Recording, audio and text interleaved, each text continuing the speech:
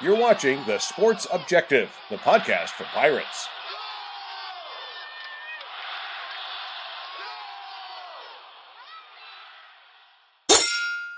ECU, Pirate Nation, Purple and Gold family, stand to your feet, put your crossbones up, and lean side to side, yeah, and lean side to side, yeah, and lean side to side, come on, yeah. Welcome to the island, man, it's crazy in here. A whole sea of purple and gold waving in here. Keep a plank on the Shark Tank, traders beware, because we got a whole bunch of rowdy sailors in here. You're watching the Pirate Football Playback on the Sports Objective. Join us every Sunday night on our YouTube channel and Facebook Live as we talk East Carolina football. Now, here are the guys. Welcome into the Pirate Football Playback right here on the Sports Objective. Pirates get a big win. 34-13 over UCF, the Knights. And, of course, our great show, The Playback, is brought to you presented by L&K Custom Homes. Give Kevin Walker a call. He's a licensed general contractor, 336-688-8461.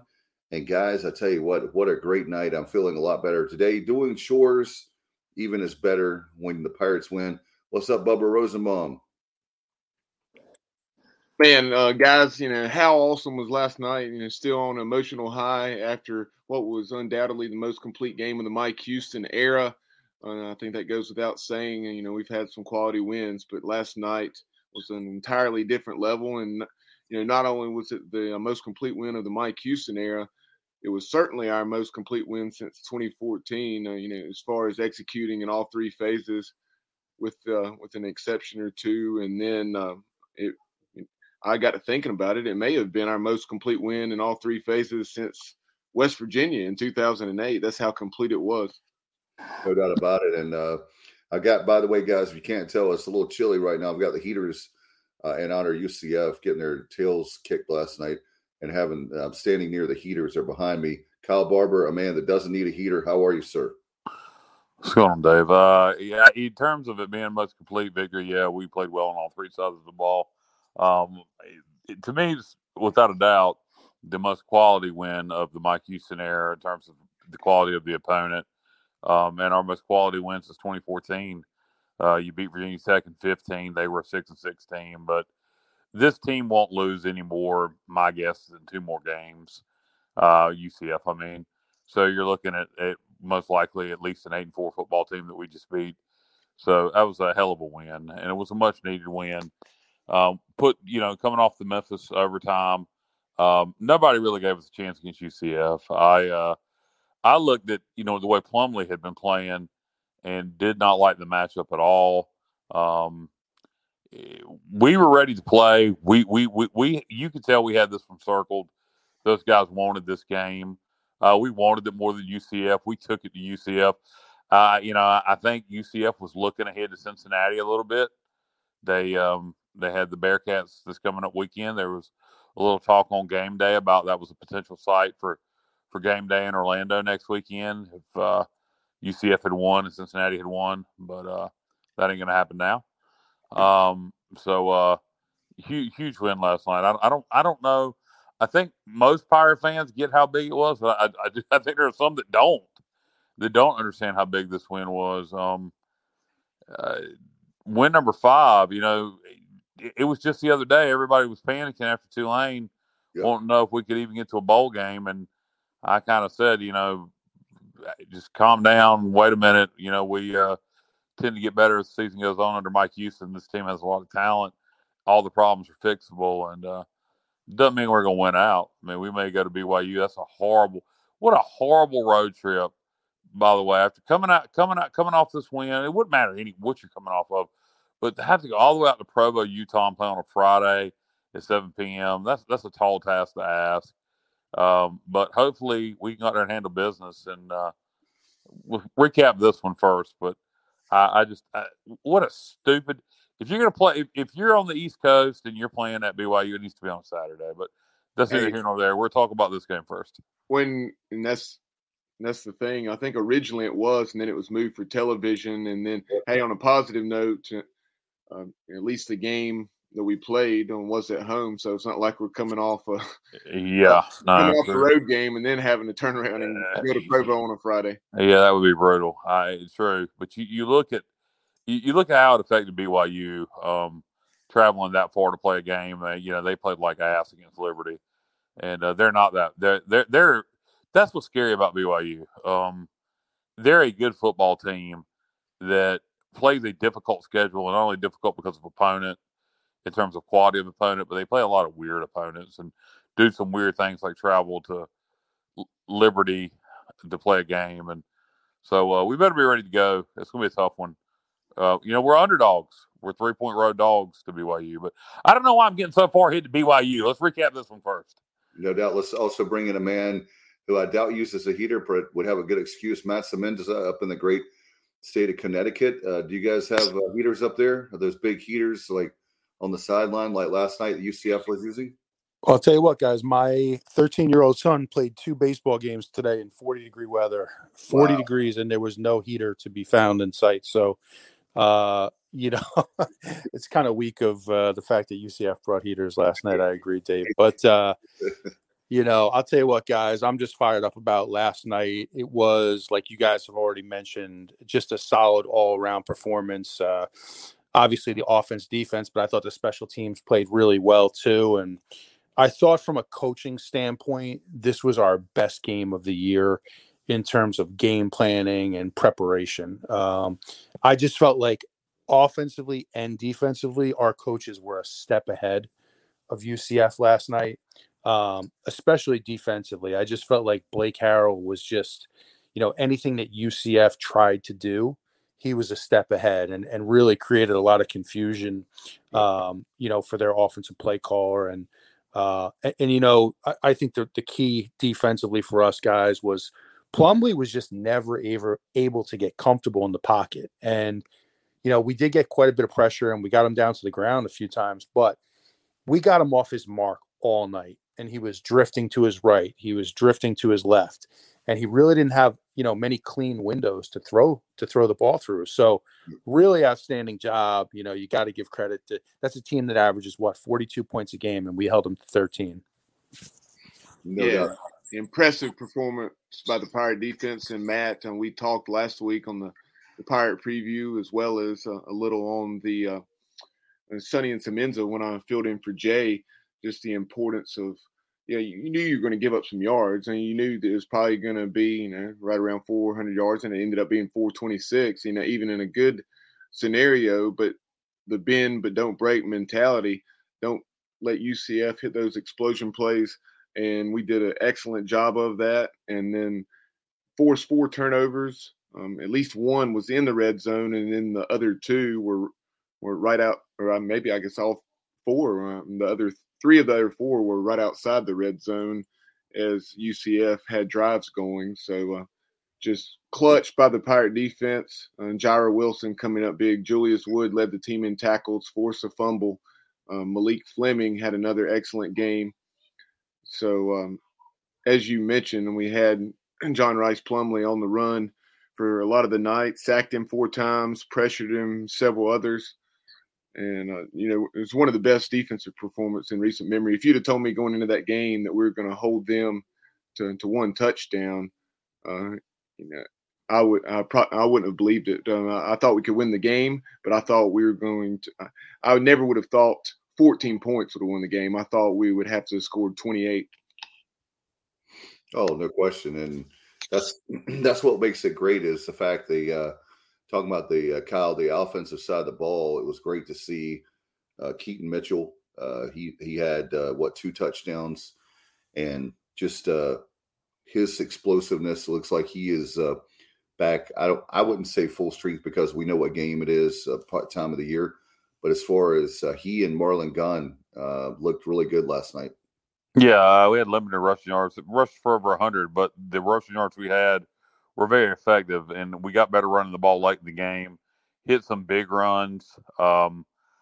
Just overall great performance by the offense. Bubba talked about the defense. The offense was very complimentary. The time of possession was unreal. One of y'all can bring that up exactly what it was, Bubba, here in a minute. But we dominated time of possession. driving the field. We'd get in third down situations. Holton would hit a big play. C.J. Johnson, Winstead, Keaton Mitchell, there were others that just stepped up over and over again. And one of the biggest things that I take away from this game is we took it. And that's something I kept saying during the game is take it. You got to take it. Don't hold on. Don't wait for these guys to make a comeback. Don't get conservative. Take it, and we took it. We took it. When they came out at halftime and cut it to 7, I said, "Oh, here we go." Then we drove down the field and went back up by 14. Then we had the long drive after the turnover and kicked the field goal, which was huge. That was a huge. First of all, it's a pressure kick. So hats off to the kid for making it. We went up by 17, 3 scores. We hold them to try another field goal late in the game, and we get the onside kick. And instead of just running the clock out, Keaton Mitchell, we took the game. We never gave them a chance to get back in it. Anytime they thought they had a chance to get back in it, we would knock them right back out. And that's the biggest thing to me. Like I said, is we took it. We didn't hang on. We didn't barely win, and I would have been happy with any of the. As long as we came out with a win, I would have been happy with it. But last night we were not going to be beaten. That was a determined football team that executed a game plan to perfection, and it's hard to do that week in and week out to that level. But that's what everybody's going to expect now because we've seen them do it. But that is hard to do what we did last night against a football team of that caliber. Yeah, Kyle, you bring up some excellent points about the Pirate offense. What a night for Holton Ahlers. Holton, 30 out of 36 for 311, a touchdown, no interceptions. Obviously, the big touchdown pass to CJ right there at the end of the first half. And he had 2 touchdowns. He had a rushing and a throwing. Yeah, I was referring to the passing touchdown. Gotcha. But yes, he and then, as you take a look at the offense, I mean, we didn't punt until 7.5, 8 minutes to go into the game. And great punt, by the way. Yeah, excellent punt by Luke Larson, 41 with no return, angled it toward the sideline and didn't give UCF a chance to make a play in the open field situation. So great to see that because UCF came after it, and I was and Luke got it off. And looking at the offensive numbers and outside of Holton, who I already mentioned, you had just so well balanced. Like you mentioned, Kyle, and I know we discussed this a little last night on my drive home or drive back to Raleigh, I should say.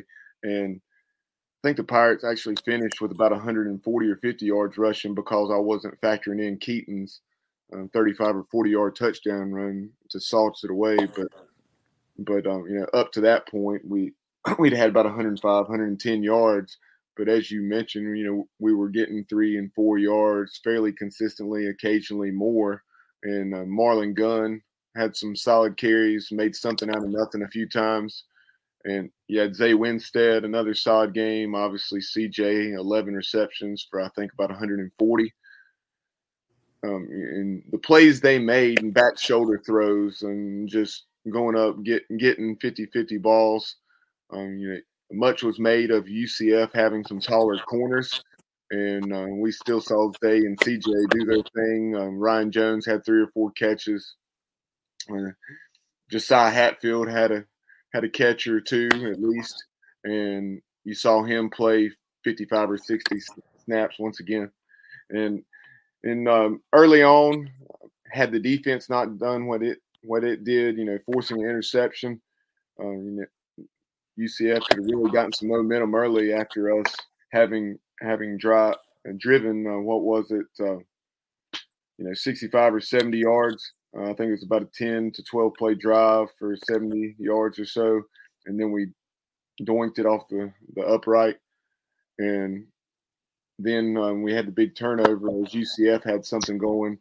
That was one of the few explosion plays they had on their, first drive of the game when Bowser, he lined up in the Wildcat and kept it around the left side for about 30 yards. But on the whole, we did a good job of making them drive the field and then created those 4 turnovers we already mentioned. Also, there in the first half, I talked about not having the punt. Our second drive, 16 plays, 50 yards, 7.5 minutes. 10 plays, 80 yards, 5 minutes and 21 seconds. 7 plays, 72 yards, and just under 3 minutes. So just exactly what we've been waiting to see from this team, not only offensively but defensively and special teams wise, outside of the one missed chip shot field goal. Yeah, guys, and Holton Ahlers last night, he looked like a 50-year quarterback. He looked like somebody who has seen every defense imaginable that could be thrown at you and knows how to deal with it. Because if you go back and watch that game in the first half, UCF, their game plan was to play a lot of zone coverage, and Holton was literally just carving them up. There were windows in that zone, and he was just picking them apart, and there was so much available. And if you notice, when they came out for the second half, they came out in the third quarter, their first possession in man press. And, the last several years, we have struggled against man press coverage. We've had a difficult time getting our receivers, getting any separation against man press. This year, it's been the total opposite. If teams play man press against us, we're gonna pick them apart. And so they tried to throw a lot of different wrinkles at Holton last night. They tried so many different zone concepts, man schemes, and he had an answer for everything. And he was incredibly sharp last night. So you got to give him props. And what can you possibly say about the receivers? I mean, Winstead and C.J. Johnson, they look like men amongst boys out there. Looking like Cam Worthy in 2014. Yeah, I think it's chemistry, and also we got to give a shout out. You're talking about the coaching staff. The play calling last night was by far, I think, the best I've seen. Fire Donnie Kilpatrick.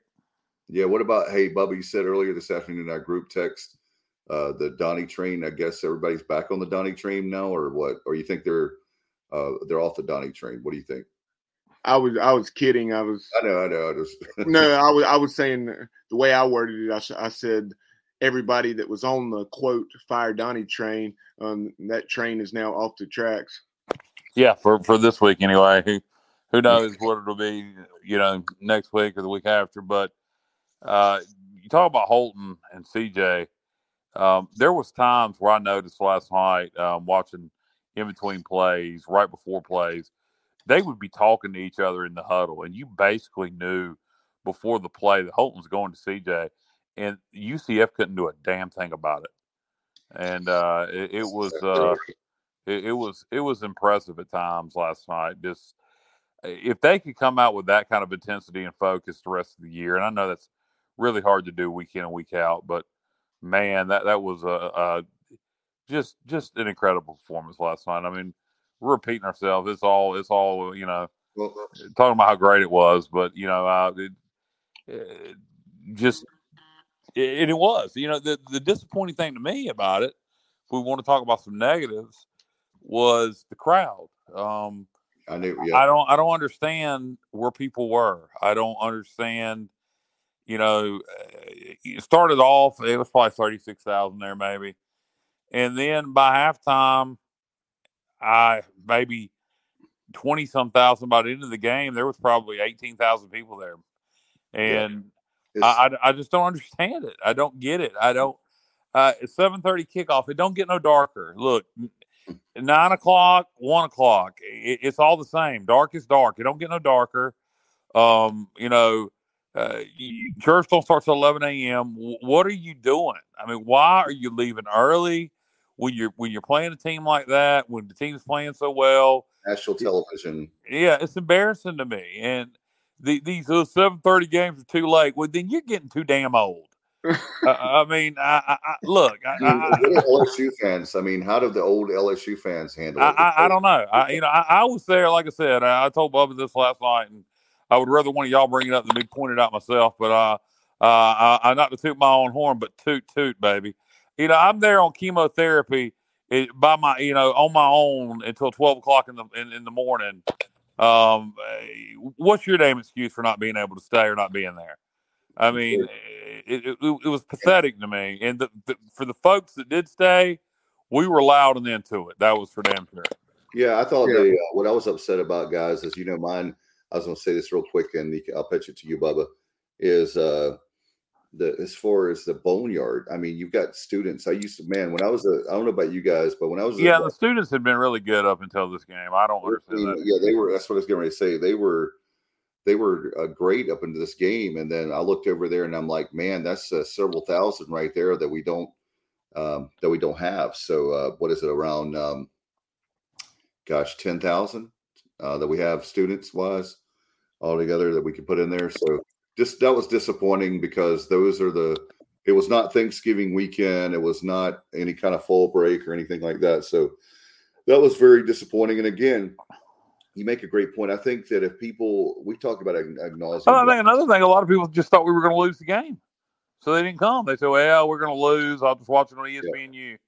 Yeah, the problem we have, guys, is that if you don't think coaching matters, and if you don't think that that Mo and all the stuff we did with Confer that didn't hurt us with the firing of Ruffin McNeil, we're still recovering from that. And I think that what's happening is we have our base of fans, and what's missing right now, I was thinking about this last night during the game, is we're missing the casual fans that used to come because we always won.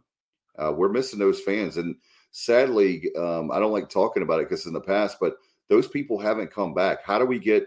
That's a topic that we could ask the athletic director or anyone there, or Pirate Nation. Do stuff like we did last night and make people wish they were there.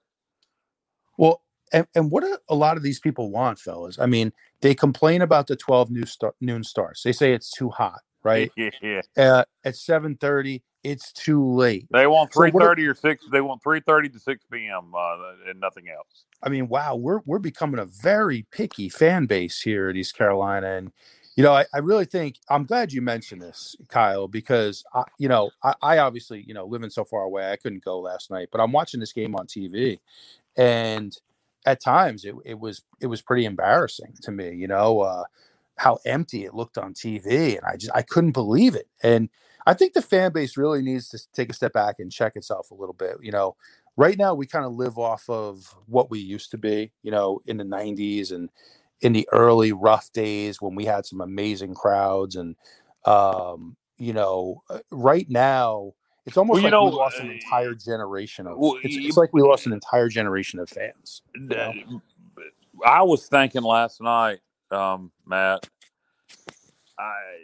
not that many years ago, 2011, and I guess that's been a decade now, but I remember 2011 playing UCF.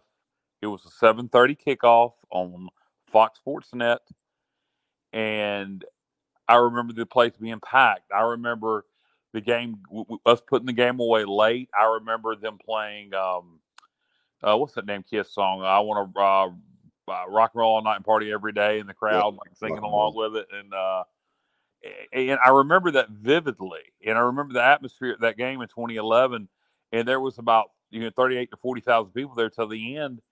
Same time, same kickoff, same opponent. Much less significant situation. It was in November even. And we were a 500 football team trying to get to a bowl game. And, it's a shame that a lot of those people left during the whole Scotty Montgomery, Jeff Comfort debacle and haven't came back. And some of those people have aged since then. And I guess for whatever reason, Papal thinks it gets darker at midnight than it does at 9, or he's got to take his pill. I'm not sure which one it is, but people need to stay to the end, man. What do you have? My thing is, what do you have to do?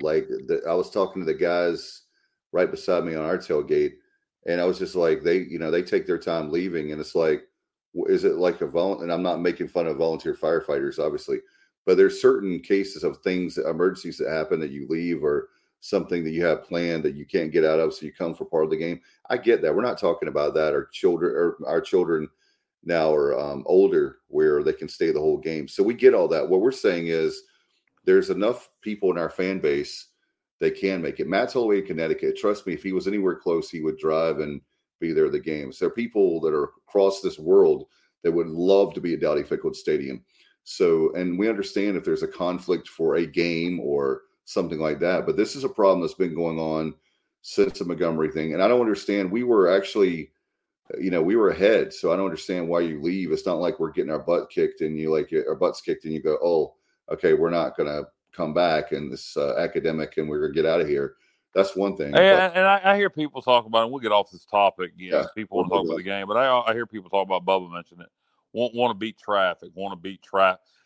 Beat traffic. You're not in damn New York City rush hour traffic. Give me. I'll tell you my. I don't even consider it at the ECU games. It's not even the traffic flow to me is never a problem. But if I'm at PNC Arena for a concert, for example, what I always tell Jessica is take your time, hold on, let's sit here in the parking lot, drink a bottle of water. I would rather. There's two ways to beat traffic. You try to leave early, but here's another idea: just wait for it to settle down. Yeah, just hang out, stay to the end of the game. 30 minutes usually. Take your time, but wait a half hour, and the majority of the traffic will be died down. That's always my strategy to beating traffic. It's never to leave early. I don't get it, but we'll get off that topic. Do we have any comments from listeners? Oh, yeah, we've got a lot. Bubba, I know, has been chomping at the bit because there's a lot of thank you for all the people watching and listening right now. Appreciate that on YouTube Live and Facebook as well. And, of course, people do the archives when they can't watch us on Sunday nights. Our great show is a Pirate Playback brought to you by our good friends at LK Custom Homes. Kevin Walker, give them a call, 336-688-8461. Thank you, Kevin. Appreciate your support of the program. Of course, Kevin played in the 80s, the heyday there, that 83 team. He was part of that and went on. All right, here's the question for you. Why do we have 8,000 to 10,000 more in the stands for Campbell than UCF? Inexcusable. I agree. That's what I'm talking about. Is this was a big-time opponent. And you guys, I told you, this was like, to me, I know, Kyle, you said you had a circle. To me, this is like, for me, one of the, as far as American is concerned, I think it's our biggest rival. Maybe I'm wrong on that, but that's the way I feel because they seem like last year, they find a way to beat us. Even last year, we had them on the ropes in the fourth quarter. We couldn't get it done in Orlando tonight or last night, rather. Yeah. At one time, it was definitely back in the, at one time, at the end of the Conference USA days, that Southern Miss Marshall, they've dominated us in recent years, so it's a one-sided rivalry. But I can't stand them. I can't stand arrogant bunch of ass clowns. They're not all their fans. Some of their fans are great, but a lot of their fans are entitled, do not appreciate what they've gotten, and don't realize what they've gotten has a lot to do with because of where they're located. Now they've taken advantage of opportunities they've been given, but nonetheless, and we had some certain dealings with some of their media members that I'll just let that lay where it lays. Ha ha ha.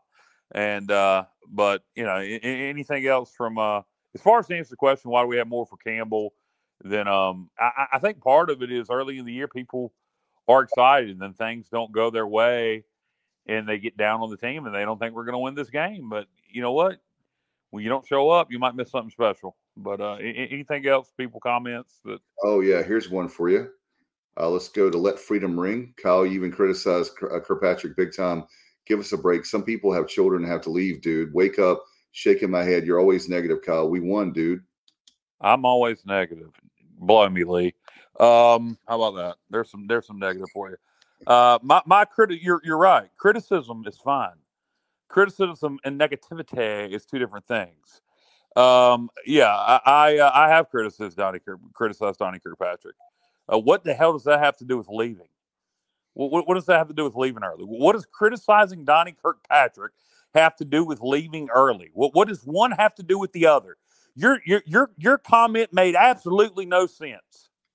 And LHD 687, if you buy a ticket, why not plan to be there the whole game? I don't understand it. Amen to that. Yep. In fact, here's LHD. I had a guy in front of me yelling at Donnie from row AAA. Same guy cheered when we got it together and left at the beginning of the fourth. Well, he had confidence that we were going to hold on. What does Donnie Kirkpatrick have to do with leaving early? Why are we tying these two things together? I don't know. Exactly. And listen, guys, if you watched that game last night, anybody who watched it should give Donnie credit, because the great thing about this show is we're on nobody's payroll here. We give our honest opinions. We are very when people deserve credit, we give it to them, but we also will criticize. And at times this year, Donnie has called a bad game. That's just a fact. And but I guarantee anybody who's listened to this show, when he's called a good game, like last night was a great game. And like I gave him credit early in the show. I said he was 2 steps ahead the entire night. Guess what? We're going to be the first guys to give him credit. So yes, the way it is. Let me explain to you the difference between criticism and negativity. And Matt just did it. Criticism is when you criticize a game someone called and you point out things they could have done different. Negativity is when you say the next game they're going to call is going to suck. When Scotty Montgomery was here, I was negative because I knew everything he did was going to suck. I predicted because before it was going to happen. So criticism is when you say XYZ should have been done better. Negativity is when you say he's going to keep sucking. We ain't going to win. That's the difference between negativity and criticism. All right, we got another one from the Patriot. If Kyle isn't complaining, he's not happy. Your mom's not happy. Alice says, if I can drive from North Myrtle and stay, most can. Yeah, exactly. There you go, Allison. Driving all the way from North Myrtle. What is that, a 3.5 hour drive from North Myrtle to Greenville? Exactly. And it don't. That's the whole thing. It don't get any darker. I mean, it don't, like I said, maybe you get sleepy. They sell hotel rooms too. That's something else that's an option. They do still have hotels, right? Yep. Hell yeah. Donnie did a damn good job last night. I kept saying, keep it rolling, Donnie, keep it rolling. Yeah, Donnie caught a great game. And I've actually been less critical of Donnie than a lot of people. Quite frankly. I don't know where that's coming from, where I'm critical of Donnie. There are times where I'd say certain things, but there's people on this show looks at Matt that have been way more critical of Donnie Kirkpatrick than I have. Well, I think that, and guys, this is one of the things that I was thinking about this morning drinking my coffee, is that I think one of the things for this fan base is they knew this team was better and not performing at the level that they could and to win, the close games. And for me personally, I think that you have to tip your hat off to the players and the coaches. They accepted the challenge. And Matt, I was going to bring you in on this, and Bubba as well, because you guys are former players. I've had, and Kyle, you can relate to this part of it. I've had bosses to chew me out because they knew I could do better. I made mistakes, no matter where the job is. They called me in the office. They challenged me.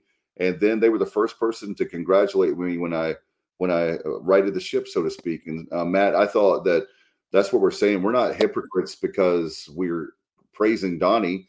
We would be stupid if we said, okay, we need to just get off this topic. Why is this even a topic? Why is the leaving early thing turn into we have to defend saying Donnie called a good game? Let's just end this topic. It's nonsense. All right, let's talk about the game. In fact, I was very impressed, Matt, when I realized that we hadn't punted the ball until the third quarter, and it was literally. As you said, the one punt we had, that's the person that Luke Larson is the one player that I've been the hardest on, and it's probably because he's 30 years old. And we knew that he was capable of, he's a man. And he is. Well, wait a minute now, Dave. Wait a minute. We have learned many years ago you're not a man until you're 40. Okay. So you're 40. All right. Can we get the Mike Gundy video up, Bubba? Yeah. Mike Gundy taught us all you're not a man until you're 40. So. Okay, thank you for that reference. But anyway, we knew that he was capable of doing what he did last night. He did an excellent punt down to the aiming the ball, and it went out at the 15-yard line. Gave them no chance for any kind of special teams breakdown and running that ball back. And for me, that was one of the 4 turnovers. And the other thing, guys, that really impressed me last night, and Kyle alluded to earlier about this game. There was no way we're going to lose that game. I felt very confident once I saw the game, and one of the reasons is every time. Did you notice, Kyle? You said this. I'm going to give you credit. Every time you thought that maybe UCF was going to get back in the game. We answered, we scored. That's the sign of a great team. Kyle, I'll give you credit for the fact you said we were going to win the game. Kyle, I'm going to give you credit and we'll tip my hat to you because you made that point last week on this very show on the Playback, that Houston's teams get better as the season progresses. And last time I checked, I looked last night, I looked again this morning, nobody's in the Pirate Panic room. Hopefully we can close that off and hopefully we can keep that closed permanently. Matt, but did you think that the turnovers, we just seemed to, as Kyle was alluding to earlier, we wanted this game really bad. And it was, to me, that's the sad thing about when we're talking about the crowd. The reason I was upset, this was a bowl-like atmosphere. ESPNU, our good friend Rennie Angolia was here. I mean, it just had a really special vibe to it. And I was disappointed. But anyway, let's talk about Well, Dave, just to jump in on, I mean, to your point, I think you made a lot of good points. And first of all, Rennie Angolia is awesome, man. Like he did an awesome job calling that game last night. Obviously, you guys were there in person, but he's top notch. But to me, guys, the biggest moment of the game was we knew at halftime we're up 17-3. There's ebbs and flows to every game. We knew that UCF was going to come out and give us their best punch. And first drive of the second half, they come down the field and score right away. So now it's 17-10. And in the past, you would have seen Pirate teams fold in that situation. You would have seen probably a sack, a turnover, a 3-and-out, a punt, and then all of a sudden the game is tied. But in this case, what I loved is that we got the ball right back. We answered. We drove down the field, and we ran the ball. We controlled the line of scrimmage. We were running the ball on that team, and we answered right away. And that is the sign of a good team. That's the sign of a mature team. And that, that's something we wouldn't have done a year ago. And I think, when you hear Mike Houston all the time talks about balance. Every interview, it's about balance. He wants to be balanced. That was the type of performance last night where we were truly balanced. Running game was on point. The passing game was on point. And then all three phases complemented each other. The defense complemented the offense and vice versa. And like you said, Dave, even the punting game, we had that nice, I don't know, do you call it a Coffin's corner punt where it goes down into the corner and, right on the out of bounds line. So you just saw, again, complementary football. And I just love the fact that we were able to answer in that situation. Yeah, we answered every time they threw a punch. We answered. Every time they threw a jab, we answered with a haymaker. And you mentioned the punt by Luke Larson. Went out of bounds at the 15. He angled it to the sideline. Another good special teams play, the onside kick, recovered by Ryan Jones. Big play by Ryan there. That took any opportunity they had to possibly make a comeback out. I kind of thought when they settled for a field goal there, it wasn't waving the white flag because, they needed 3 scores, field goal, 2 touchdowns, so I understood it. But you kind of thought right then, well, if they don't get this onside, it's over. It's in the bag. And so Ryan Jones recovers it. And then what do we do? Keaton Mitchell just goes and runs it in the end zone a few plays later, and we really put it on ice. And so hats off there. I didn't want that play to be ignored because let me tell you something. You blow a ball game, you start messing around, not recovering onside kicks. Look what happened in Marshall last year with us recovering an onside kick. So hats off to Ryan Jones for getting that ball there on that play. I don't want to leave that out as we're mentioning big-time plays because, to me, that was a big play in the game. Yeah, and one of the things that you always want to see is that, the great thing about last night is not only the victory over UCF, but how about the fact that now we're 1 game away. We have 4 games left, 1 game away to be bowl eligible. I say let's go ahead and get it done in Provo. It won't be the end of the season, but wouldn't that be great to go ahead and to have that win on Friday night, be bowl eligible, so we don't have to hear about that anymore. Well, you definitely want to win your next game because it's your next game, but win number 6 would be special. Win over BYU. We're underdogs. BYU just lost to Liberty. We're still 3.5-point underdogs, 3-point underdogs, depending on where you look. Because it's a long trip out to Provo. And BYU's quality football team, their back's against the wall. They're a 500 team right now, and I think they're 4-4 maybe. And so they they know they need this one too. They need it bad. So it's going to be a very, very tall task against a desperate football team that plays very physical. I hope we don't go out there and get any injuries. Those Samoan boys out there, they got a lot of Samoans that play defense for them, and they can be a little nasty. So I hope we don't get any injuries out there. That's something I'm a little concerned about going out to Provo. It's a big game. It's a big game, but honestly, and take this with a grain of salt, it's the least important game left on the schedule. We can lose this game and accomplish every one of our goals if we win the rest of them, because it's a non-conference game. We need some help to get back in the conference championship race. That's something we haven't even talked about. We're very much now back in the conference championship race. Cincinnati, to me, the easiest path would be for Cincinnati to lose to UCF this coming Saturday, and then us to beat Cincy.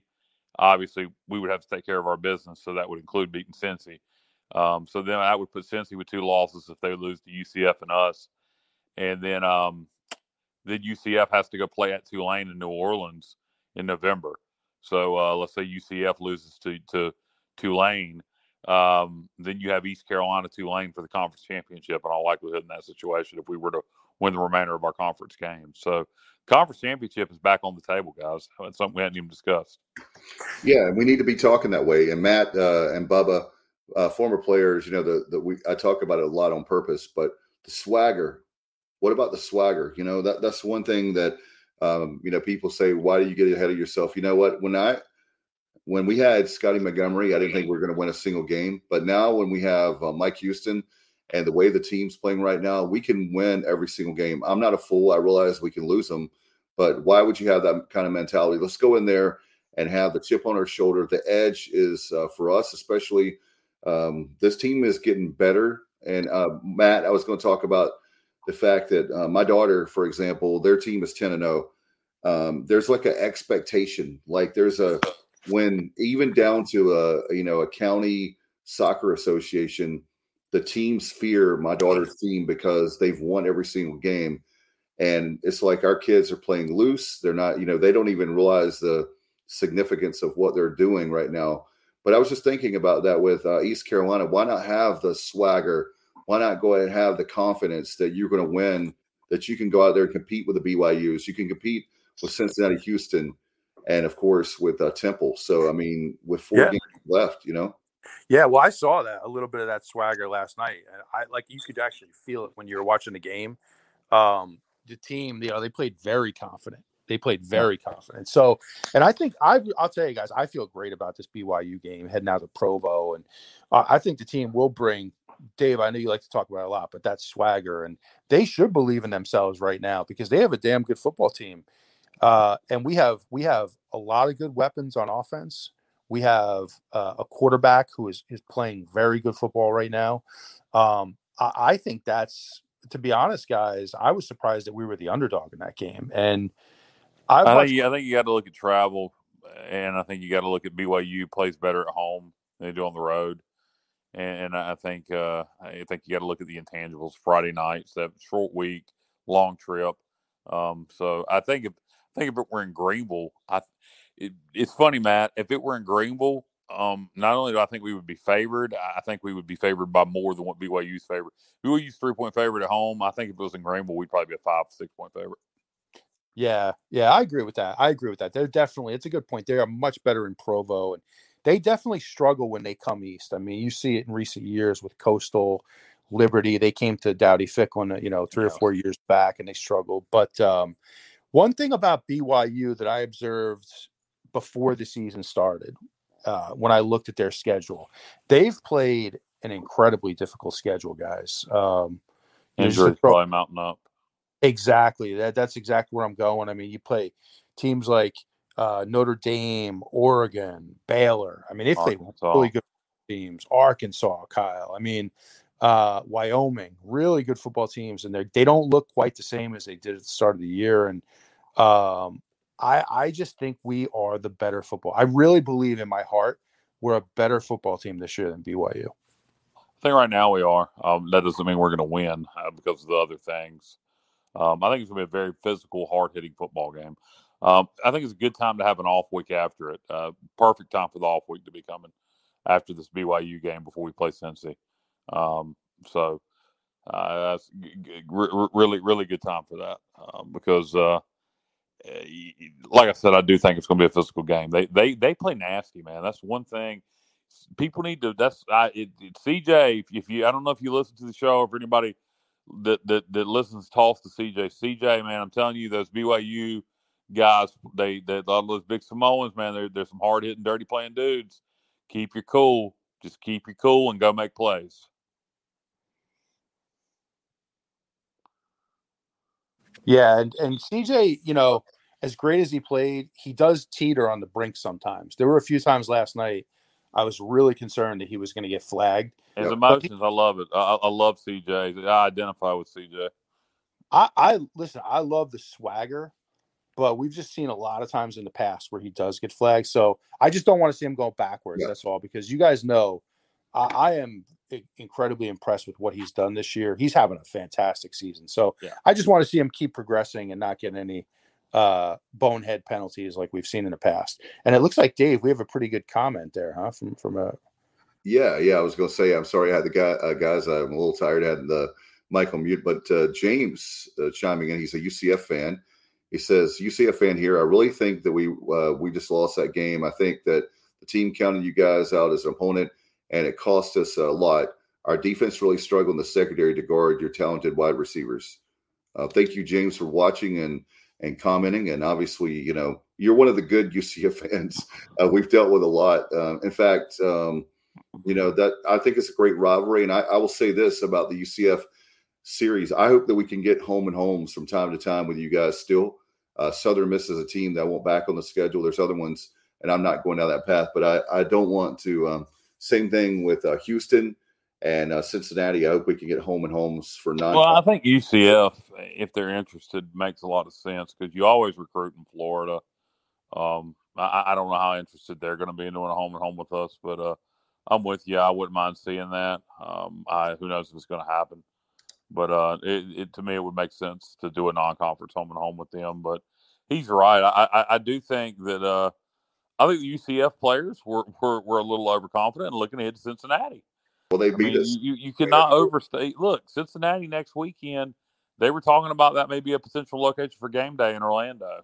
And so I do think that there was a little bit of look ahead to the Bearcats. And like I said on Pirate Radio last night, when you're looking ahead, and you ain't paying attention, you might get run over by a freight train. Right. I just want to hop in on that really quick, guys, because sorry to cut you off there, Dave. Talking the same thing. There just some of that stuff does go on, but like I'll say one thing to James's point. I don't necessarily agree with that. I thought we were the much more physical football team. I thought we won the line of scrimmage. We did. I really do. I thought on both sides of the ball we won the line of scrimmage. I thought we were more prepared. So I think his comment is taken away a little bit from the accomplishment from last night. I don't think it does, dude. I don't think it does. I just think we played a hell of a game. He says, you guys really earned that game. UCF really struggled. It was definitely a shame watching from Orlando, just watching the beatdown. We weren't focused on the challenge in front of us. No, and I get why you're saying that, Matt. And Bubba kind of feels the same way because me and Bubba had this conversation last night. And maybe as former players, you'll see it from a different perspective. But I don't think saying that somebody overlooked you, if you lose that, look, if they end up winning a 1-point game and they overlooked us, then yeah, that looks bad. If we hung on in one, but when you dominate a team, that means you're a good football team, and they should have probably taken you way more seriously than they did. And no, I really don't believe that UCF came in here 100% focused on the Pirates, and I really don't care. To me, it doesn't take away from the win at all. Yeah. To me, that's on the coaching. To me, that goes back on coaching, getting your team ready and letting them know, hey, you better not be worried about the Bearcats. You better be focused on the Pirates. They're going to kick your ass. So to me, that goes back on their coaching staff, if that was the case, and not having them ready for the challenge in front of them, because we were ready. Something else I've been wanting to point out all show, and I keep forgetting. We wouldn't have won this game last night if we didn't beat Memphis the week before.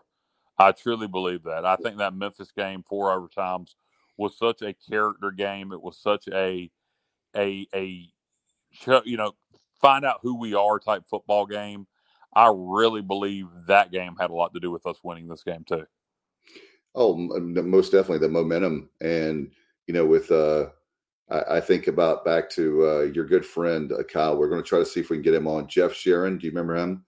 I remember some chick named Sharon. Yeah. Just basically being so. I can't think of the right word, but definitely condescending when it comes to East Carolina. Look, Jeff Sharon's not representative of all UCF media or UCF fans, but Jeff Sharon was condescending. Very few people have made me that angry in recent history. I had way more important things on my mind to truly get angry. A lot of times I'll joust back and forth here with people on the show, listeners, and people will think I'm angry, and I'm just full of crap. I'm not angry at all, like with the Patriot earlier or whoever it was. But Jeff Sharon had me legitimately fighting mad. He's a condescending little punk, and it tickles the crap out of me that we beat him. I hope he was there last night. And he was actually. I wish I'd had an opportunity to say, hey, the press box. Yeah. I might we're going to the press box just for that. What was that was just posted? Beating Memphis had nothing to do with us winning. I think the Patriot. The Patriot. I think you're just trying to argue with it. Beating Memphis had us nothing.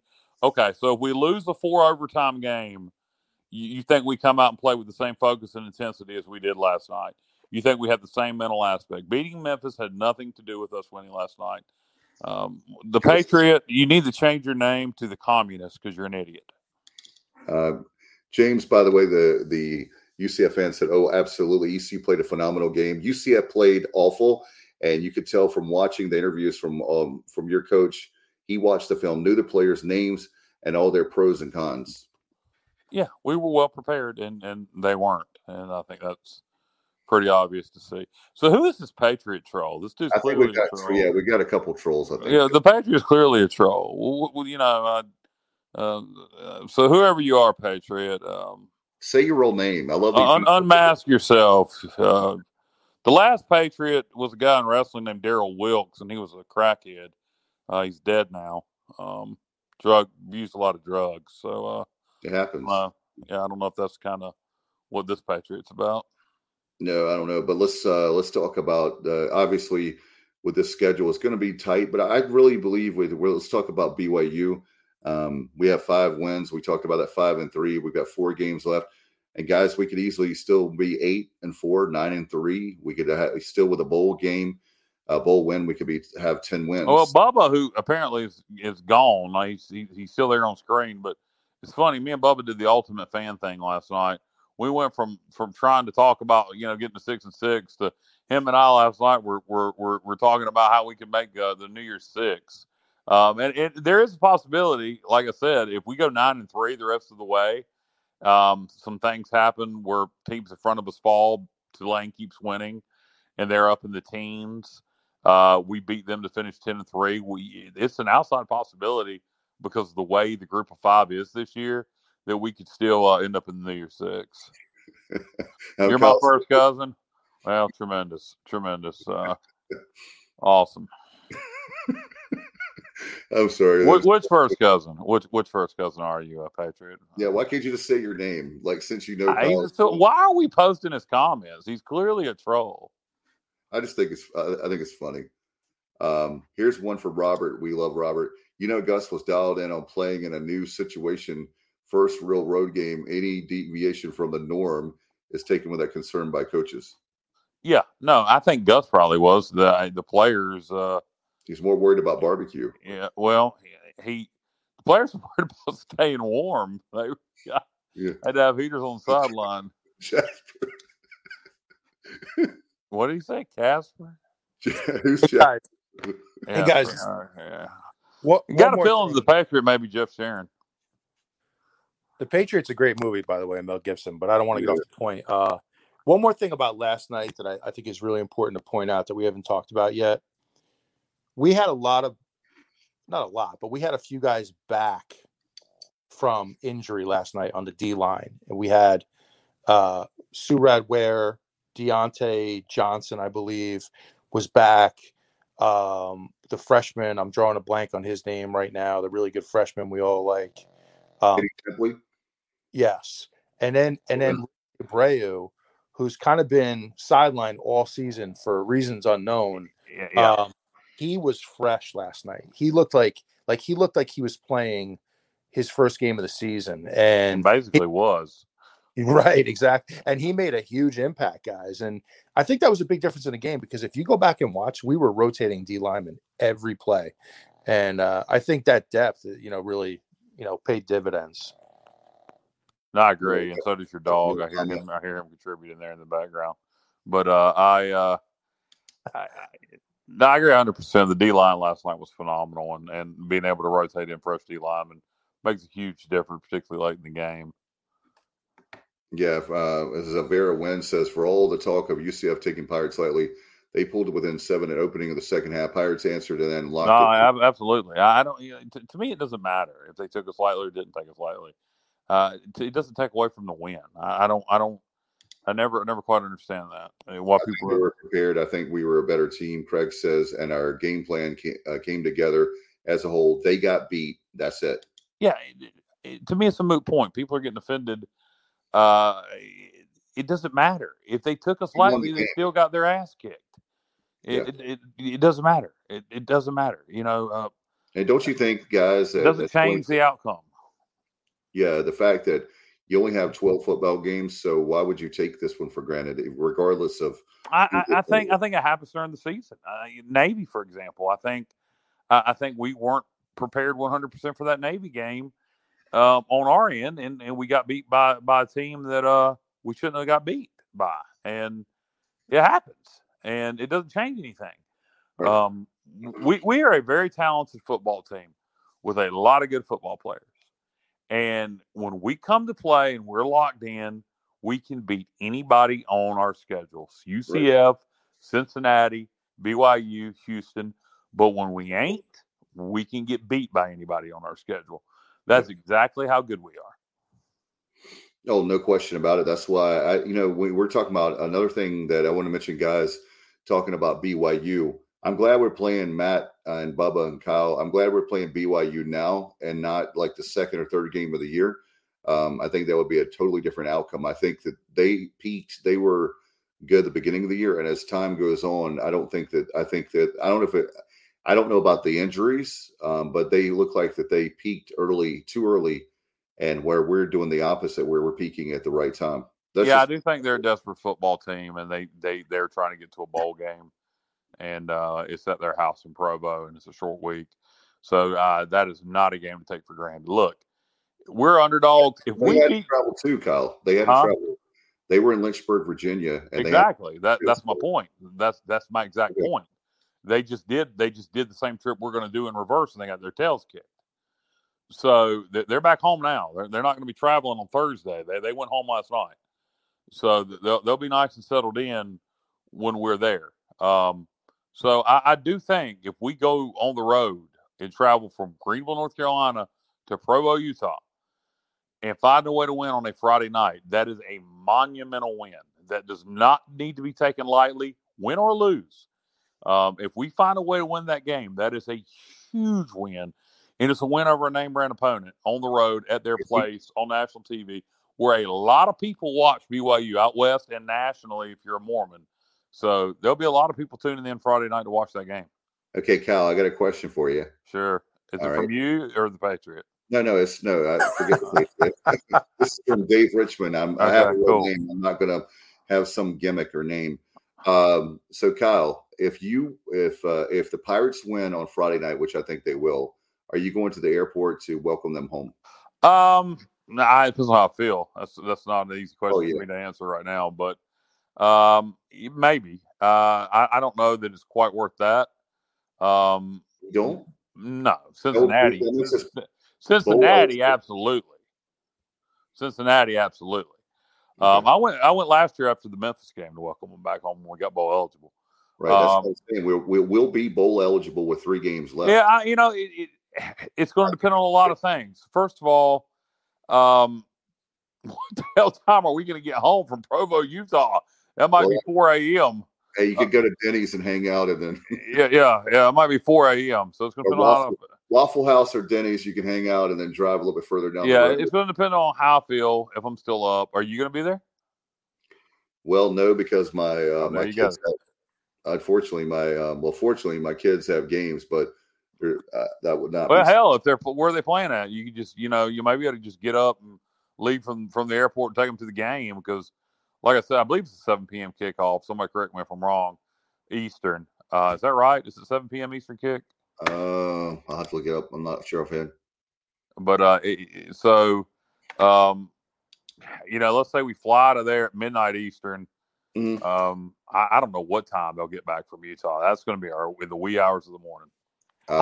Hey guys, I hope that for the kids' sake, let them stay the night there.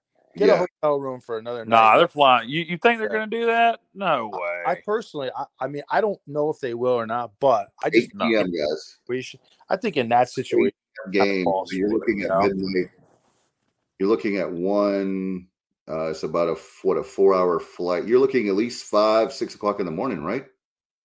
Yeah, they're not gonna. Matt, I'm with you. I wish they would, but I particularly being an off week, but and it being a Friday night game, I wish they would let them stay the night, and they may.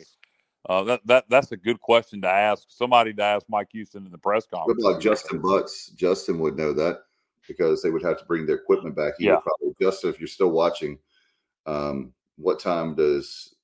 Yeah, or are they going to stay the night? I mean, because it is a Friday night game, so it's 8 p.m. Eastern kick. It's a long way, man. I mean, when you think about UTEP's the closest, and I know we played one game at BYU, but UTEP's the closest thing I can think to compare it to. And I remember a couple wins at UTEP over the years. Yeah, Sarah says last time we landed around 5:36. That's what I was thinking. Yeah, okay, there you go. Saturday morning. There you go. So that's a long flight, and so yeah, there you go. You can just get up. Hey, you know what? 6 a.m. would probably be better than 4 a.m. People can just go ahead and be there and start their day. Yeah, 5:30.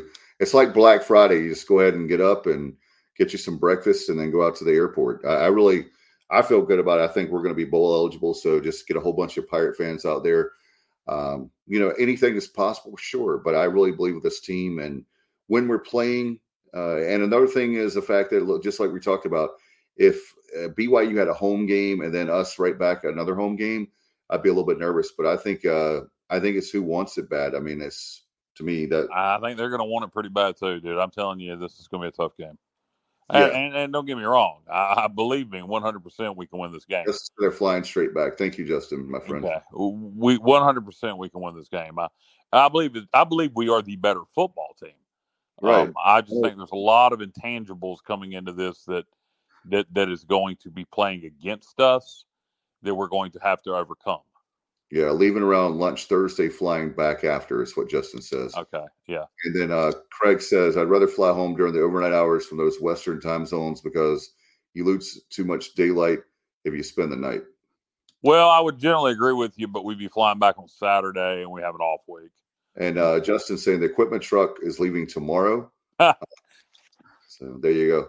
I'll tell you what, Justin, you got Justin's company. You guys have some amazing drivers, and maybe we can get them on sometime. But that would be pretty cool. Maybe we get them on. Can we get them on? Or Justin, can you come on Tuesday night? We'll talk about that. That's crazy. Leaving tomorrow says Monday for a Friday game, but I guess that's about 2,000 and some miles, right? Off the top of my head. I have no idea how many miles it is from here to Utah. It's a lot, though. Yeah, it's a good hike. But I'll tell you guys, I love these type of matchups. Like me too. Teams that we don't traditionally, you don't think of ECU playing BYU. This is something I've kind of Boise coming up.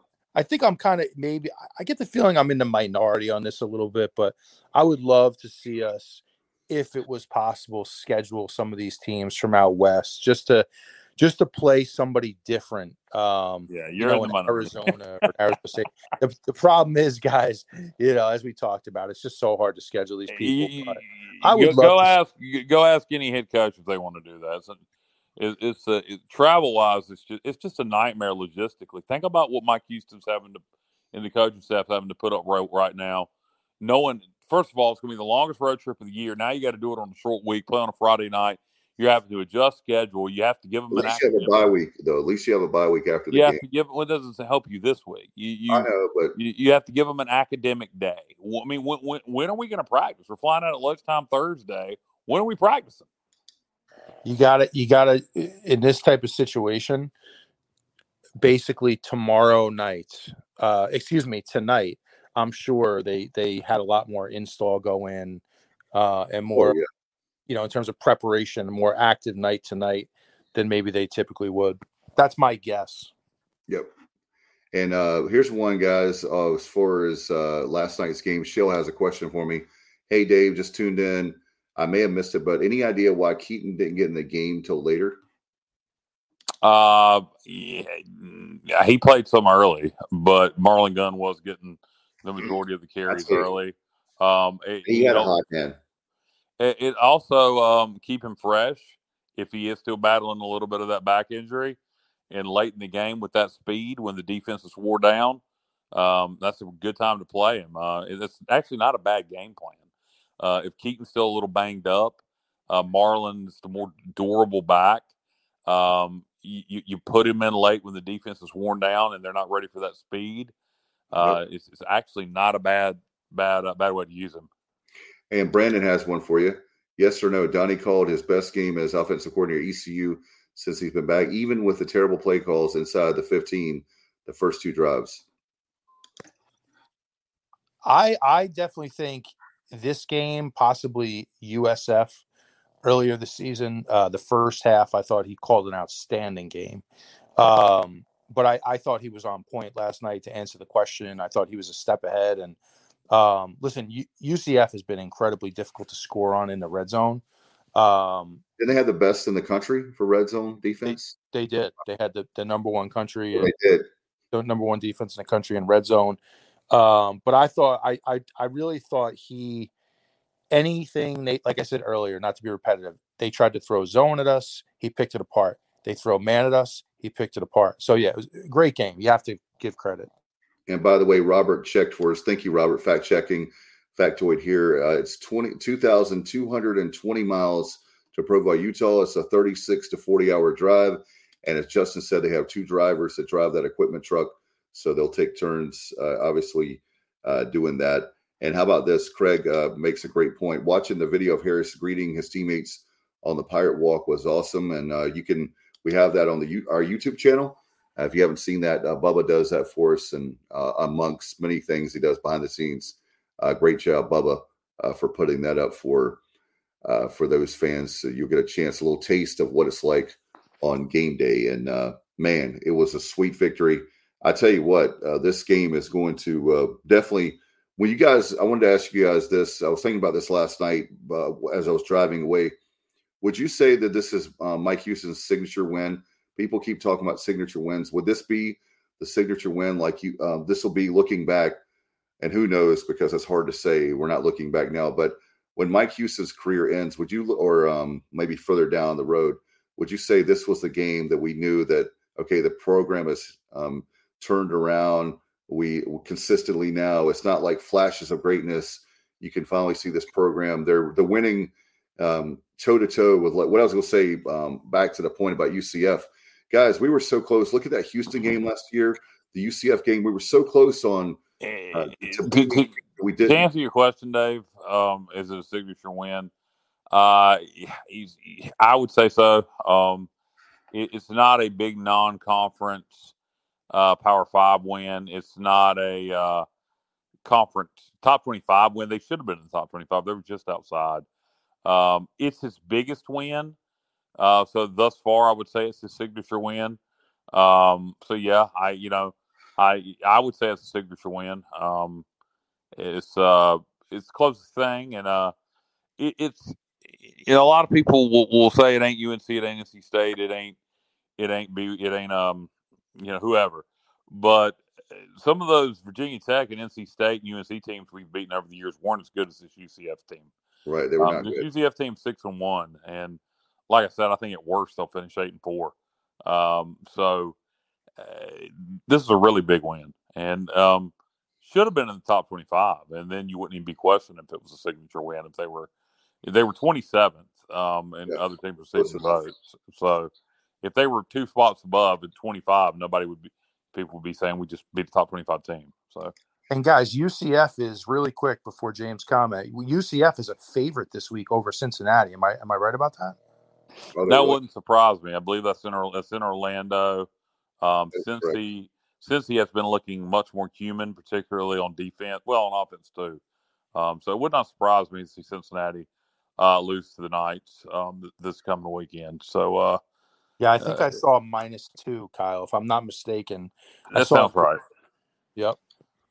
And James said even after last night, UCF is still number 1 in the nation for red zone D. We have yet to beat a quality opponent, though. We really, really need to clamp up and get focused on offense.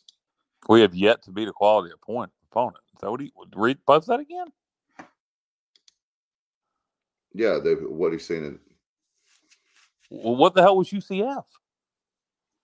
No, he's talking about they haven't. UCF. Oh, they have. UCF is still number 1 in the nation for defense. Red zone defense. We have yet to beat a quality opponent. No, he's talking about us. I think he's he's talking about UCF. Yeah. Okay, unless is he a Knight? Okay, is he a Knight? Yeah. Okay, I'm sorry. It's a UCF guy, the nice guy apparently. Yeah, he's a Knight. Okay. Will they beat SMU? You could argue that that's a decent win. They beat they beat Georgia Tech, which is an ACC team that's around 500. So I mean, quality opponent. I would say they've beaten some decent teams. I personally would probably take them to beat Cincinnati and Orlando this weekend. Wouldn't that would be crazy? And that helps us because it helps us. If UCF beats Cincinnati, then we beat Cincinnati. Then we beat Cincinnati. Then we need to get a little help from Tulane to beat UCF, and we could be playing for the conference championship if we handle our business. One step at a time, as they say, one game at a time. But that would be phenomenal. You guys, do you have any final thoughts? I know that. Are there any topics? I know, Bubba, we always talk about what about some other games around the country that surprised you this weekend?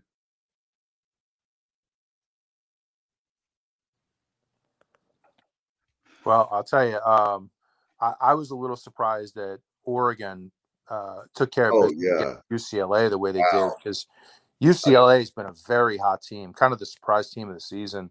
And they went out to Autzen Stadium and took a beating. So Oregon's a team, they started off really slow against Georgia. They got beat down pretty good, and they've won every game since, and here they are in the top 10. Hey, and how about that? One of the teams we've been talking about, Matt, up your way, not too far for you, closer to you than us.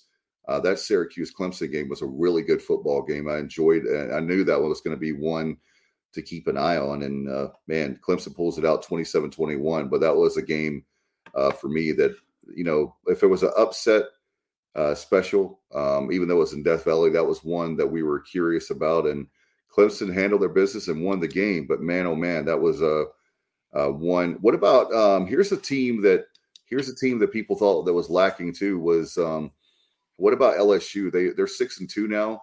And they were big yesterday in that win over Ole Miss, 45-20. That was one I didn't think that would happen. I really thought Ole Miss would win that game, so I was wrong. I like Lane Kiffin's offense, but man, LSU is really coming on strong since that Florida State debacle in week 1. But that's what makes week 1 special, is it's not the end of the year if you lose. One that kind of surprised me a little bit yesterday, James Madison had been playing really good football, worked their way into top 25. I got upset down to Georgia Southern, and then they lost to Marshall, who had been struggling since that win over Notre Dame. So Marshall kind of got their season back on track, beating James Madison yesterday. And I think JMU's finding out what it's like now to play a full FBS schedule. Kind of easy early, and now they found out, that it takes a toll on you. But that was one that kind of caught my attention yesterday a little bit. Craig said he was at the JMU Marshall game. Unfortunately, their starting quarterback was out for the game. JMU wins that game. JMU's quarterback. Okay, that explains that. Yeah, that definitely is a big thing. And we'll come back to that. Bubba, do you want to do some American scores? Obviously, with waiting for you to chime in on that, the American, before we get out of here, and some more college football scores. Yeah, Cincinnati had a close call down in Dallas against SMU. SMU really pushed the Bearcats late, but UC, that is, was able to prevail. Bearcats ranked 21st. And you had Tulsa pick up a win. I guess that was Friday night, guys, 27-16 up in Philly. They trailed for a large part of that game, but then came back in the second half. Let's see, you had Tulane build a commanding 35-0 halftime lead on the Green Wave. Obviously 25th in last week's poll. I haven't seen the new poll yet to see if they moved up at all, but they are now 7-1 after a 38-28 win over the Memphis Tigers. And let's see, and there's one other that I left out. Houston beat Navy. Yes, Houston defeated Navy 38-20 in Annapolis. So, and a lot of good coverage yesterday on the ESPN Family Network's linear television for the American, and I hope that continues going forward. It depends on how our contract's written, but you had the noon window. You had Cincinnati SMU on ESPN. You had Houston Navy on ESPNU. You had us on ESPNU against UCF. I believe Memphis Tulane was on ESPN2. So there was a lot of great coverage for the American yesterday. Another surprise of the year, obviously, in Durham is Duke. Duke beat Miami yesterday, 45-21. 5 games already. They 5-3 now, 2-2 in the ACC. Really, yeah, we know you're proud of your Blue Devils, Dave. I don't know about your trip to Durham Friday night for the kickoff, tip off, to get down in Cameron with the Cameron Crazies, and Duke beat Miami. Miami sucks. It's really Miami's terrible. Miami, it's amazing. It's I mean, Duke handled business. I got to say though, this Miami team is an embarrassment. I mean, how with all the talent in that area, how can they be this bad? It's just they changed coaches like they changed underwear. That's one of their problems, and I don't know. At some point, they got to get somebody to stick with them and stabilize that program. All right, Kyle. Dave's friend Shell has a question saying, "Okay, hey, real quick, Kyle, he would like your take on Bama compared to Georgia. Who do you think's a better team?" And I know, Shell, you didn't ask my opinion, but I would certainly, definitely Georgia. When you look at Georgia, they're just so far they've been yes, they had the close call at Mizzou, but otherwise they've been the much more consistent team. Georgia. They're one of the least penalized teams in the nation, whereas Bama is one of the most penalized teams in the nation. Georgia's defense has been Bama's hasn't been terrible by any means. Tennessee's going to light up a lot of people, but when you look at Georgia, they've been more consistent on that side of the ball. So I think it's clear at this point that Georgia's the better team. And my answer would be Tennessee. But I didn't mean to. If you want to provide some color there, if you have any my answer would be Tennessee. Okay. Who's better between Georgia and Alabama? Tennessee. No, I'm with that. I'm with that, Bob. Georgia's got the more complete football team this year than Alabama. Alabama is Alabama. Don't get me wrong; they're really good, but I would say Georgia's better. But I really believe Tennessee may be the best team in the SEC this year. Well, I'll tell you what. Everybody's talking about the 3 teams in the SEC. They got Tulane's up to 23. There you go. Thank you for that. I think Georgia is and Ohio State are the 2 that are pretty much locks as far as the playoff. I don't even think Alabama, they may not even make it this year to the college football playoff. What's going to be crazy is if you get in a situation where, let's say Tennessee beats Georgia and Georgia's a 1-loss football team, and then Alabama beats Tennessee in the SEC championship game. I mean, could you see 3 SEC teams in the playoffs? No. I mean, I think this could be the year it happens.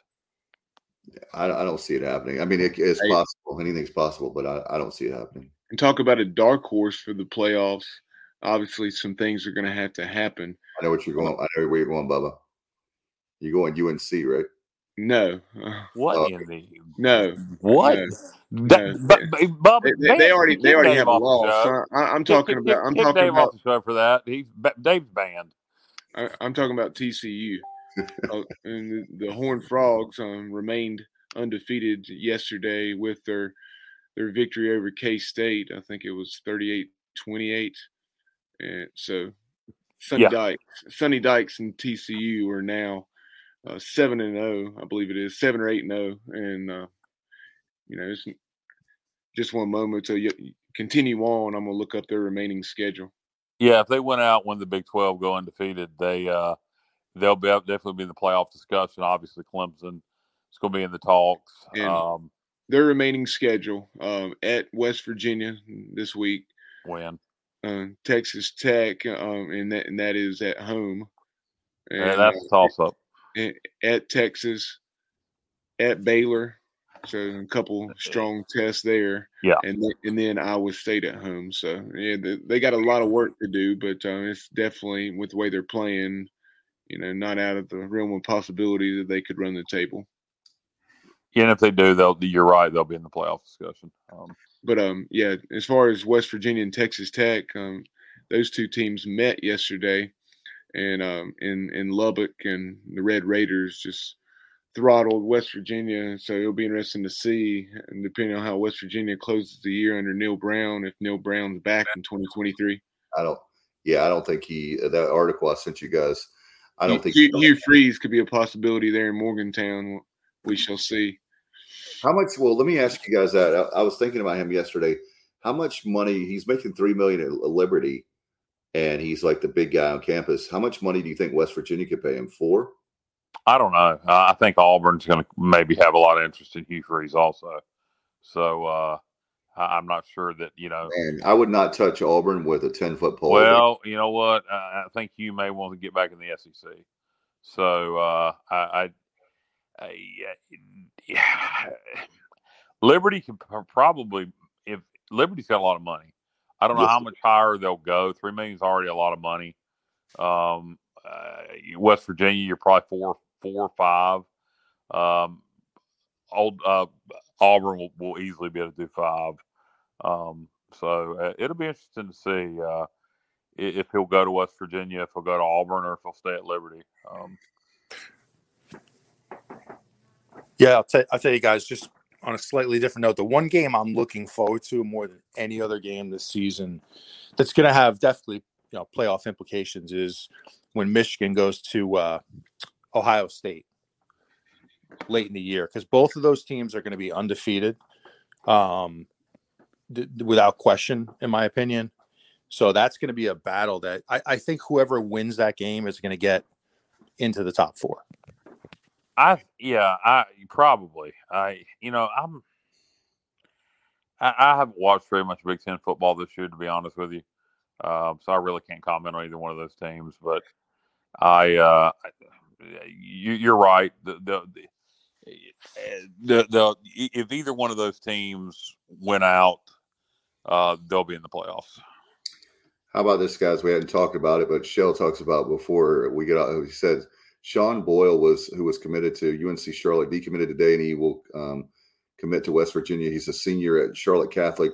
As I said, Shell's son goes to Charlotte Catholic, by the way. So, West Virginia fired Charlotte fired Will Healy today. Is something we have not mentioned. Charlotte football fired Will Healy. So Matt Simmons is taking that job. That's what I heard this morning about 11:30 this morning. Guys, I hadn't had a chance to. I know you were with Chase today. I hadn't had a chance to reach out to you, Matt, but that's what I'm hearing. You're going to take the Charlotte job, and you're going to make East Carolina a real rival. A rival, yeah. You guys know how I feel about Charlotte. How much money would? Let me ask you, Matt. How much money would you take to take that Charlotte job? Oh, it would take a lot. It would definitely take a lot. It would take really $7 million for me. But I'll tell you, just I hate to be in a conference with them. That's all I'm going to say. I despise it. The lights have been turned off on Club Lit. Yeah. Craig says, "You give me $3 million in Lynchburg, I'm living high on the hog." Yeah, I agree with that. $3 million in Lynchburg. you've got to be one of probably the richest person in Lynchburg, I would think, or one of them. Well, Jerry Falwell Jr.'s probably got you beat. Maybe. Well, I don't. Yeah, that'd be interesting to see. There's no maybe to it, my friend. Jerry Falwell Jr. is probably a billionaire with a B. $3 million with access to Liberty's year-round ski slope, shooting range, flight school, ice hockey arena, etc. I'm good. Yeah, $3 million. And here's the thing: I'm not anti-Auburn, but my God, every time you turn around, they fire coaches.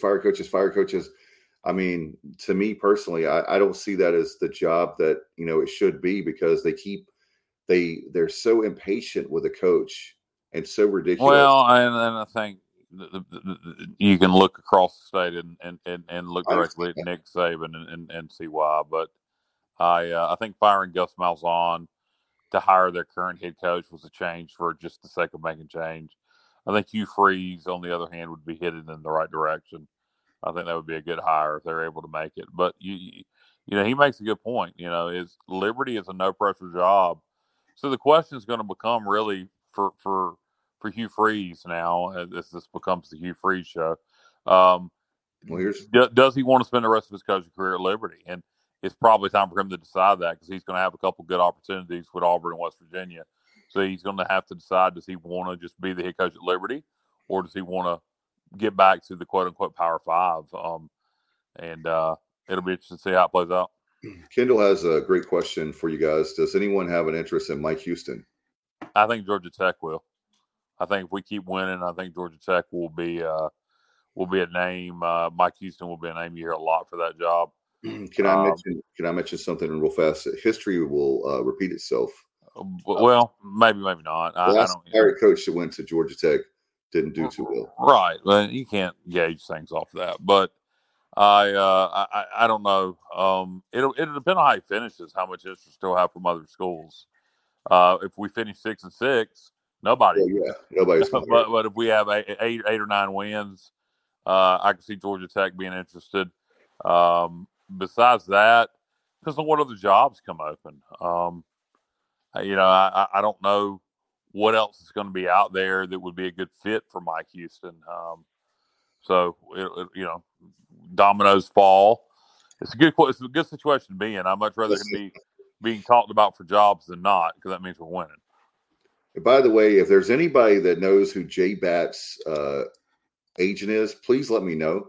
The guy's got more jobs than right up there with Ryan Seacrest. I mean, come on. Bobby Bones. He's yeah. How in the world does he get that job as athletic director of Georgia Tech when he couldn't even run the Pirate Club at East Carolina? I mean, well, you probably your portfolio probably looks pretty good once you've been at Alabama for fundraising. I think John. I think I'm not gonna say that, but it's good for Jay Bratt. Good for him, and we'll see how he does at Georgia Tech. Yeah, we'll see how. He may what he may do. Wouldn't surprise me at all. Is just hire an Alabama assistant to be the head coach at Georgia Tech. That's or keep the current head coach. Maybe I think they kind of blew it with Virginia the other night. Yeah, 3-4. They're 3-4 on the year now. Right. So, yeah. Under 500. We'll see how the next few games go for them. Obviously, I really don't care about Georgia Tech, so I care about East Carolina. No one does. Yeah, look at Georgia State. There's most people pull for Georgia in that state anyway. So, but anyway, we'll see how that. Did you guys know one more thing about Georgia Tech? And then did you guys know that every single kid that goes to Georgia Tech has to take calculus? Like how many? Did not, nor did I care. Yeah, but I mean, like that's a really big deal. Matt, did you take calculus at ECU? I know I didn't. Statistics was very hard and college algebra, but I did, Dave, actually, and I got an A. Oh my God! Wow. How about that? You did take calculus. Okay, I'm not a math guy, so maybe that's my problem. Cal, I'm sure would get an A in it, and Bubba would too. But I'm more of a social sciences kind of guy. My degree's in political science, so. Dave, you didn't let me finish my sentence, though. What? I got an A in calculus and not attending class. How How about Did you actually get an A in calculus? Absolutely not. Okay, all right. I was thinking maybe you were. I was thinking maybe you were alluding to something that passed the point of NCAA violations. But no, I think we better change. We better, as they say, pivot from this conversation. Okay. All right. Gotcha. We'll do that. Gotcha. I'm just kidding. By the way, here's Richard Allsbrook, our good friend. Richard, we think a lot of you. Great to see you last week, buddy. All four of us were happy to see you. We have to keep our assistant coaches. How about Blake Harrell, the defensive coach? That's a good point. Blake Harrell will get opportunities to probably be a defensive coordinator at quote unquote Power 5 schools after this year. I mean, if our defense keeps playing the way it's been playing. I don't know how much you can do. You definitely got to give him some more money. But if an SEC school comes after him as a defensive coordinator, there's not much you can do. Because his ultimate goal, I'm sure, is to become a head coach, and you get those opportunities by being coordinators at SEC schools, etc. And we're looking at what, about 150, 200,000, that range. I think is what he's making now, somewhere in that ballpark. Off the top of my head. We need to get. I don't know what he's making. Probably $200,000. We need to. If he stays, we need to get him up to $300,000 this year. But you get an SEC school offer him as defensive coordinator, he's going to probably be making close to $1 million a year. You can't do anything about that. Except telling you about it. Off the top of my head, I think Donnie is the highest paid assistant coach. I believe off the top of my head. Bubba helped me out on that. Bubba's the numbers guy, but I believe that's right. But don't hold me to that. But we definitely, this is the best defense we've had in a long time. And I got a question for y'all, and then we're going to get the hell out of here as we're talking what ifs. If Mike Houston, let's say we do finish 9-3, go win a bowl game, finish 10-3. Mike Houston gets another job at a Power 5 school. Does Blake Harrell get a look as head coach? Absolutely. I've heard a lot of people, and it's so funny that you said that, Kyle. Last night I didn't, but usually every home game I'm walking through the tailgate lots or I'm buying a drink. I can't tell you the number of times this season, oddly enough, I've ever heard Pirate fans say that Blake Harrell would make a great head coach at East Carolina if Mike Houston leaves. It's the weirdest thing, but not that it's weird that he would be, like that we would consider that, just that how many Pirate fans I've heard this season, probably half a dozen or more. Yeah, I don't know.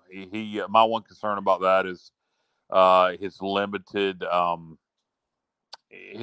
stops before he got here for being able to put together a staff would be my biggest concern about him being a head coach. But in terms of an X's and O coach, he's a hell of a defensive coordinator.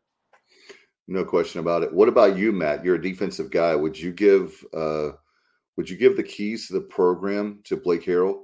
I mean, I'm a big fan of his. I'm just curious, being a defensive guy. I would definitely consider it, and especially for the sake of continuity and recruiting purposes, and just just for the ability to keep sort of momentum going in the right direction. I would certainly consider it. I think he would need, a strong senior staff member. I say senior, meaning, maybe somebody a little bit older who's been around, some quality head coaches just to kind of lean on. But schematically, he's right there. I mean, he's an outstanding coach. No doubt. It'll be interesting. We'll keep, obviously, that's not something that's going to be decided tonight. Bubba, help me out on this one. Craig has a baseball question. Anyone know how baseball did today at Clemson? I have not heard. I was curious myself, Craig. I have not heard on that. Do you guys know? I have not heard on that. I don't know if Bubba has. I have no idea. I don't keep up with fall baseball and games that don't count. But I hope we played well. Yeah, I don't know off the top of my head. We'll have to keep that. Those games count against your total of games you can play in the regular season, if I remember correctly. I would care if they counted towards your win total for the following year, but being they don't, I don't. I don't. It's definitely good competition. Makes you a better baseball team for sure.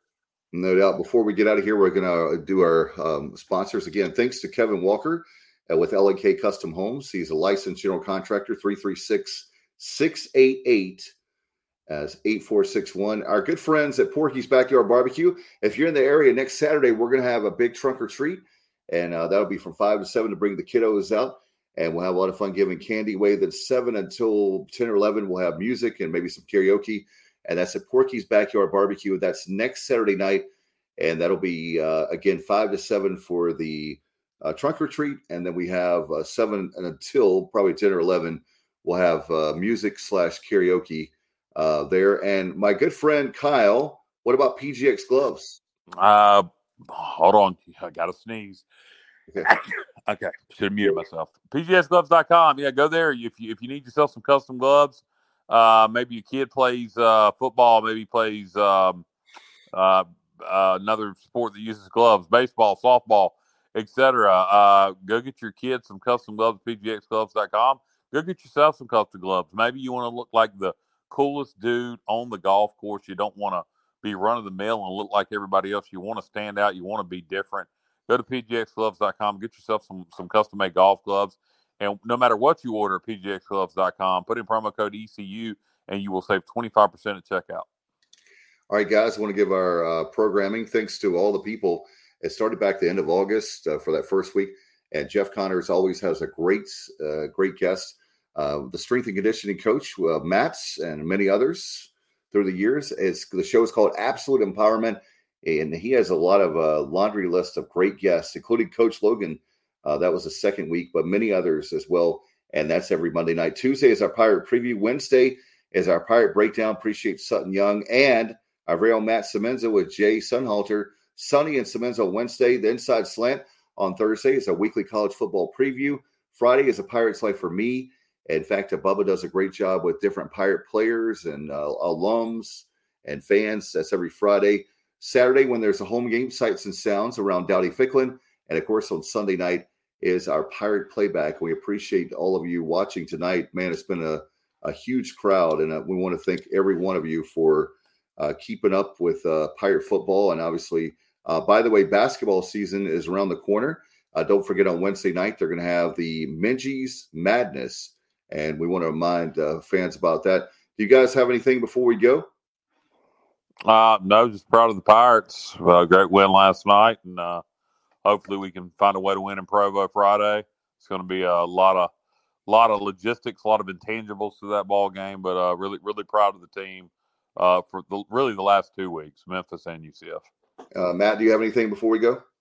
Yeah, just hey, let's just go out, keep the momentum going, and get this win in Provo. All right, guys, we have all the great programming as you see on the screen. Until next time, you've been watching the Pirate Football Playback brought to you by L&K Custom Homes right here on the Sports Objective. Good night, everybody. And as always, go Pirates. You've been watching the Pirate Football Playback on the Sports Objective. Join us next Sunday night on our YouTube channel and Facebook Live as we talk East Carolina football. Follow us on social media at The Sports OBJ on Twitter and TikTok, at The Sports Objective on Instagram. Please like and follow our Facebook page and subscribe to our YouTube channel. As always, we appreciate you listening to the show. Go Pirates!